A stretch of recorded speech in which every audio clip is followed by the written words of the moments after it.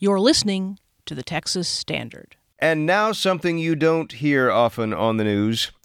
President Trump is endorsing a measure that has the support of Democrats and Republicans in Congress. Got your attention? Well, as it happens, this rare occasion for bipartisanship amounts to what some consider to be the biggest overhaul to the nation's criminal justice system in recent memory. Joining us now, Shyla Dewan. She is National Criminal Justice Editor with the New York Times. Shyla, thanks so much for taking a few minutes out to talk with us on the Texas Standard.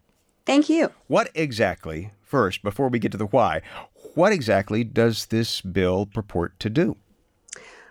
Well, a couple of things. It does some things to help people who are coming out of prison with reentry, and some of those things are providing more education and treatment money in prison.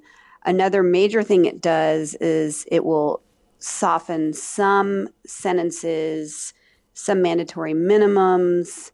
There were some kind of 3 strikes provisions that it will lower the punishment for, and it will also make the cocaine crack disparity, which, if you may remember, there were much higher punishments for crack than cocaine. Mm-hmm. Some saw that as racially motivated, in a sense. Correct, and so it will fix that, and I mean that has been corrected to some degree, but it will make some of those corrections retroactive, which has not been done before. I want to be clear about this because I said some consider this to be the biggest overhaul to the nation's criminal justice system in recent memory. What is it that makes this such a big deal? Well, these are some issues that advocates have been working on for years and years to get done, and it's actually pretty modest. I'd say modest but significant. But you mentioned that this has been a conversation that's been going on for quite some time. Why now in 2018 after the midterm elections? Why is this? Is there something to the timing here? Yes, I mean, you've seen that crime has just been going down. It's been going down for more than 20 years. And it's now at near historic lows.